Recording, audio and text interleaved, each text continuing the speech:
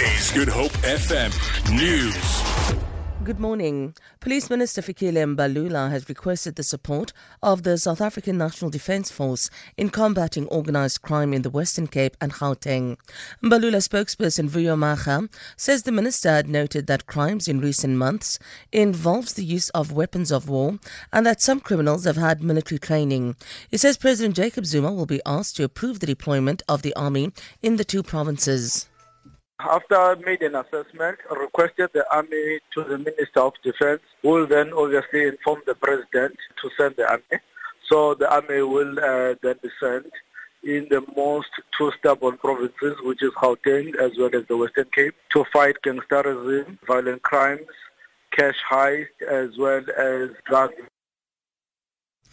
The weather over KwaZulu-Natal is expected to clear up from this morning, with only thunder showers expected later in the week.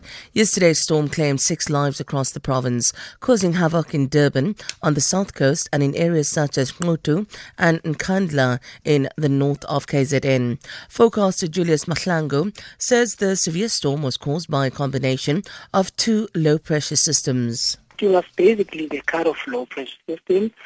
So that's a low pressure in the upper air of the atmosphere, and then it does extend to the lower atmosphere. So that it's basically the cause of this severe weather. So that was coupled with a low pressure which was sitting over the ocean.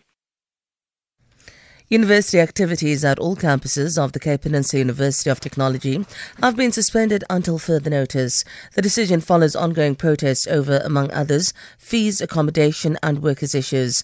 An independent external chairperson earlier today found 4 students guilty of being involved in various campus disruptions. They were expelled, but it's been suspended for 12 months. CPUT spokesperson Lauren Kansley. After careful consideration of the current situation, CPUT management have made a decision to suspend all university activities across all campuses until further notice. The return to work and classes will be communicated via staff and student emails and the CPUT website to all in due course. Hollywood superstar actresses Angelina Jolie and Gwyneth Paltrow have joined the list of women who say producer Harvey Weinstein harassed them sexually.